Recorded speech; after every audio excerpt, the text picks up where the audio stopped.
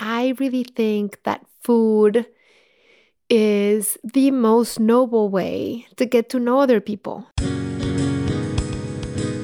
The most noble space to get to understand other cultures. And food unlocks, just like music, just like poetry, they unlock a door that allow for conversations to happen that you couldn't have otherwise. I am Pati Jinich. I am a wife. I am a mother, una mamá. I am a chef, a cookbook author, and a TV host. Pati is the Mexican-American chef whose PBS television series, Pati's Mexican Table, is turning more and more viewers, including me, into Mexican cooks. But there's a lot more than cooking going on at Pati's Mexican Table. It is by way of food that I've been able to bring walls down and lift veils up, because by eating, you're kind of putting your rationale and your thinking on the side. And you're taking your whole self with your whole senses, your smell, your vision, your listening, your feeling, and your understanding things as a more fully human without prejudices.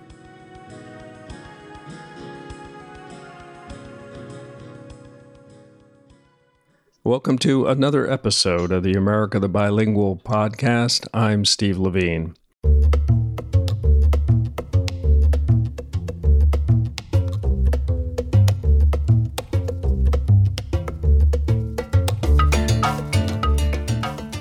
Our guest today is an American bilingual whose life has taken her from one capital, Mexico City, where she was born and raised, to another, Washington, D.C., where she once cooked for the Obamas in the White House.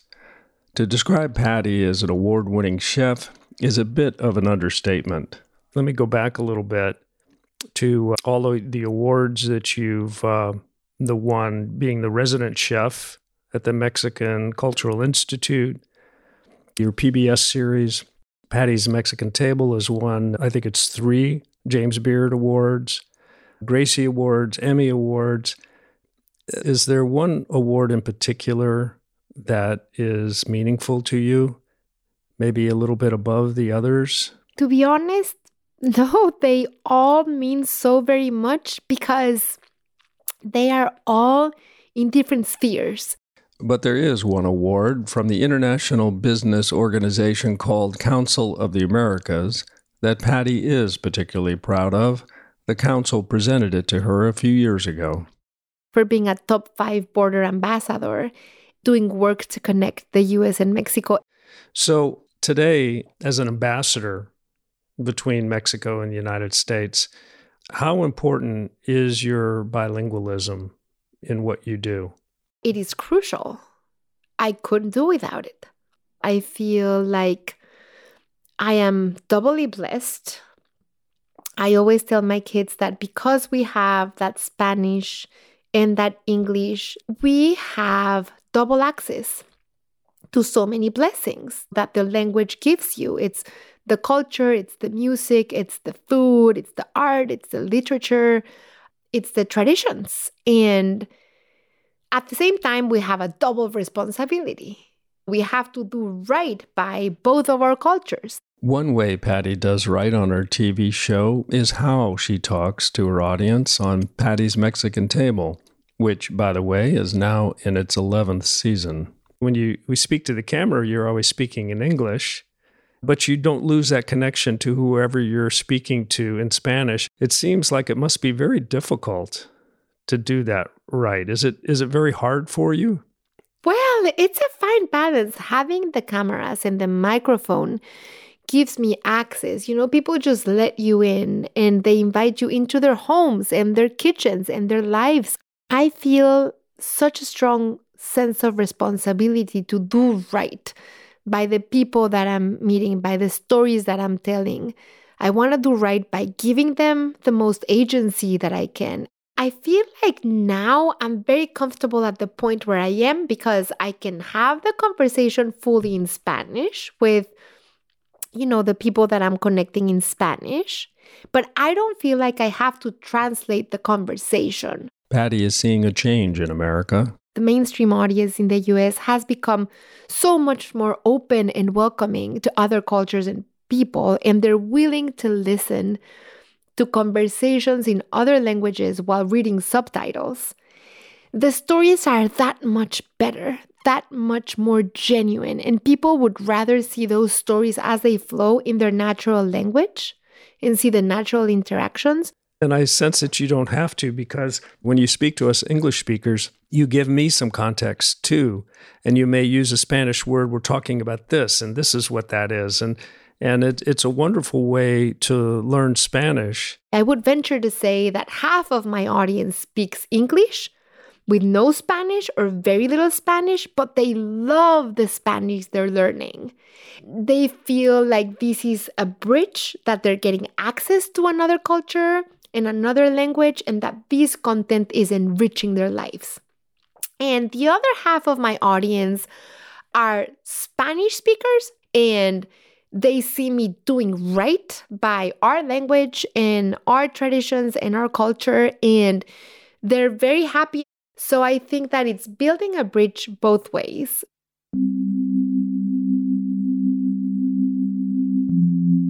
There's another bridge between our two countries that Chef Pati is building, and that's along the border, La Frontera in Spanish, between the U.S. and Mexico. La Frontera is also the name of the docuseries that Pati has created for PBS. But there's so many threads that weave the tapestry of who we are.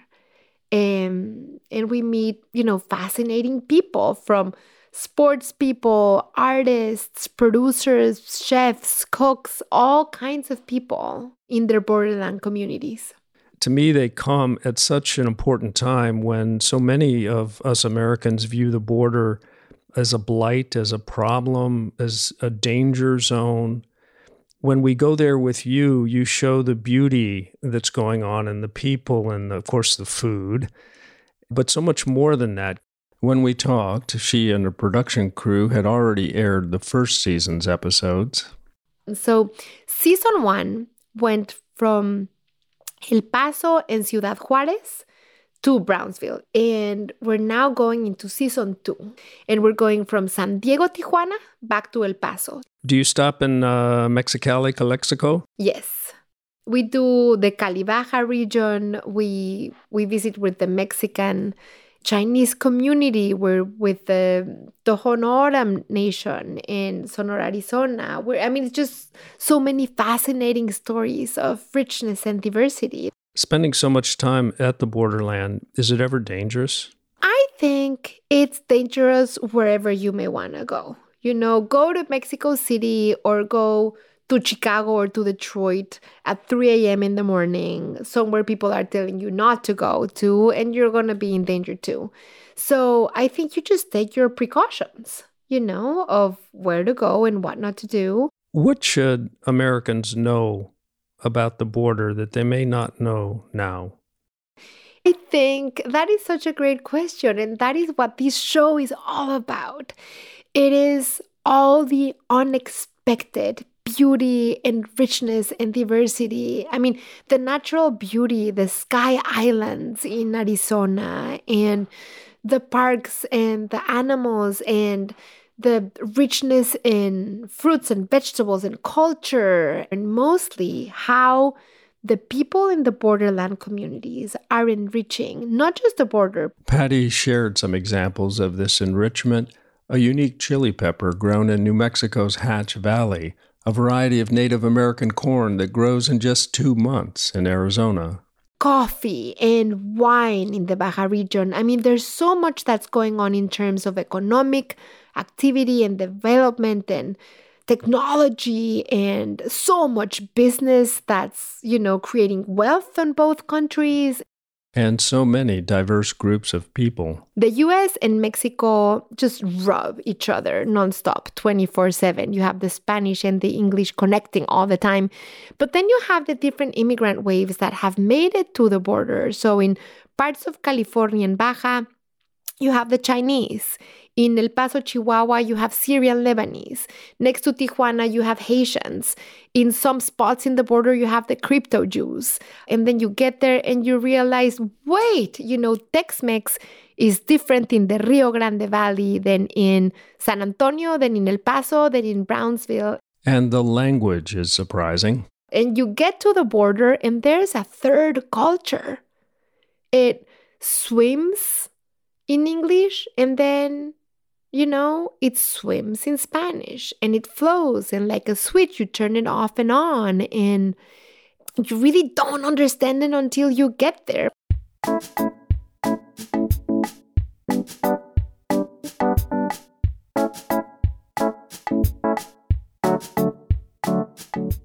Now that you are firmly established in both countries, cousin countries, are there misunderstandings that Mexicans have about estadounidenses, about Americans?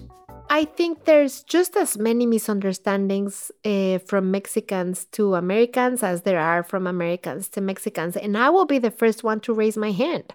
When I moved to the US, I used to think, we Mexicans have so much history, so many traditions. Our cuisine is like thousands of years old. And the US has a very young history, and its cuisine is not going to be as diverse or rich as Mexico's.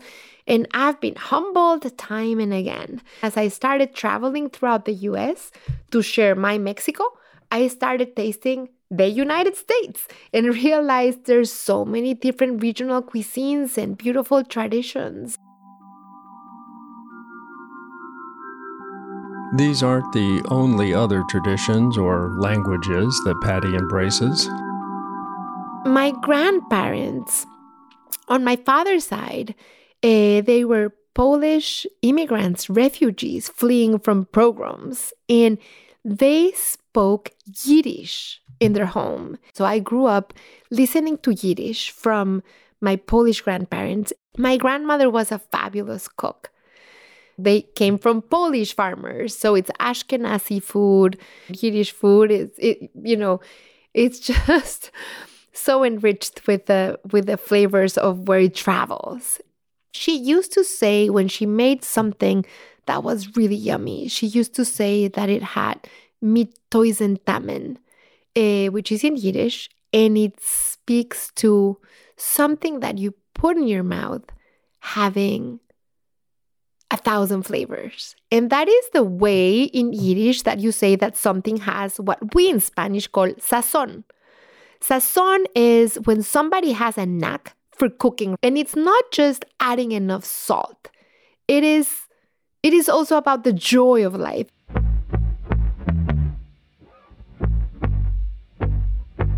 Hearing Pati talk about her grandmother's Yiddish expression made me think about all the comparable sayings in Spanish, the dichos and refranes as they're called. Since many of them involve food, I thought it would be fun to get Pati's take on some. Our producer, Fernando Hernandez, who is also Mexican, joined in the fun.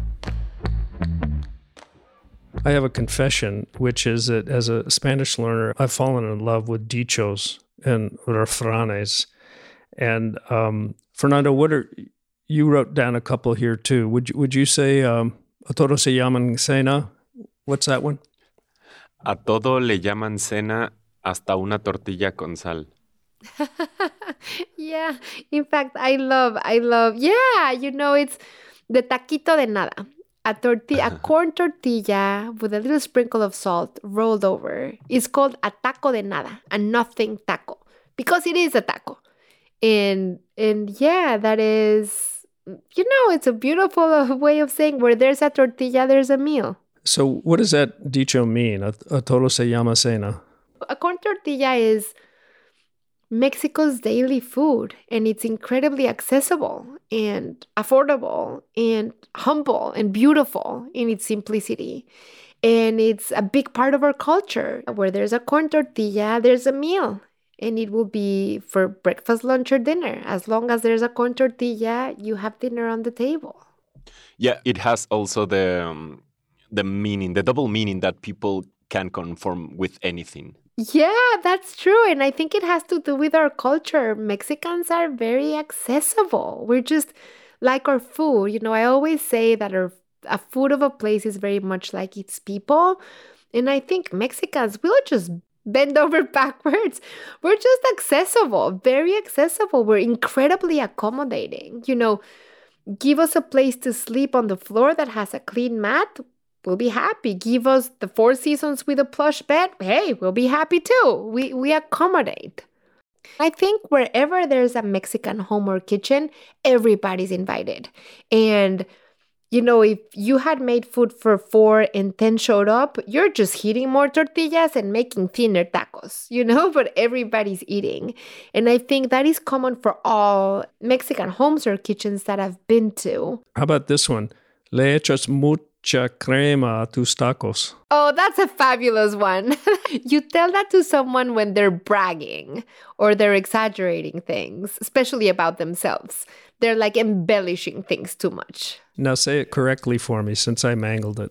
Le echas mucha crema a tus tacos. Like, don't brag so much. That's a lot of cream on those tacos. Exactly. Because cream is fabulous on tacos. So it's like, okay, you're just like making it sound too fabulous. And here's one I use almost every time at a nice Mexican restaurant. Barriga llena, corazón contento. If you've had an amazing meal and you're full and satisfied, your heart is happy. And you say full stomach, happy heart. Speaking of full stomach, happy heart, Pati has also published several cookbooks. I asked her about a comment she'd made in one of them.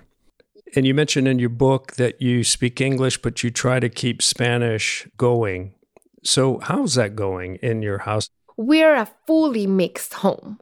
We speak Spanish, we speak English, we do Spanglish. That fully mixed home includes Pati, her husband, and their 3 sons who were born in the U.S. My husband, so he grew up with a much better English. He says that I speak Spanglish in a very random, capricious way. But I always tell him that my Spanglish makes so much sense because you can't just throw a word in Spanish and say I'm speaking Spanglish. There are rules to that kind of a third language that I see it as a beautiful language, and it is the world I inhabit. This third language of Spanglish is a world that more and more of us Americans inhabit. And I really think that third culture that you find in the border, that third culture that has Spanglish, that knows English really well and Spanish really well and uses different terms for different things, I believe that third culture is increasingly expanding into the rest of the United States, making the rest of the United States not lesser, but richer. I think that some people are afraid of people not being wholly and solely of one thing, as if being many things makes you less. You have to prove that you are 100% American or 100% French or 100% Catholic. When having pieces of different things just enriches yourself and your environment. Lucky for all of us, Pati is not afraid of being more than one thing. Otherwise, she might have continued on her earlier path of being a political analyst after getting a degree in political science and studying at the London School of Economics. But with her husband's help, she realized that policy work was not what fed her soul. If I've learned one thing, is that you can accomplish so much more by feeding people and connecting through food than sometimes the gridlock that happens with political analysis and conversation, where things tend to be overly narrowed or labeled. And I've learned that food really helps connect, and it is, food and culture and language are the soft powers that slowly but surely just bring people to their common ground.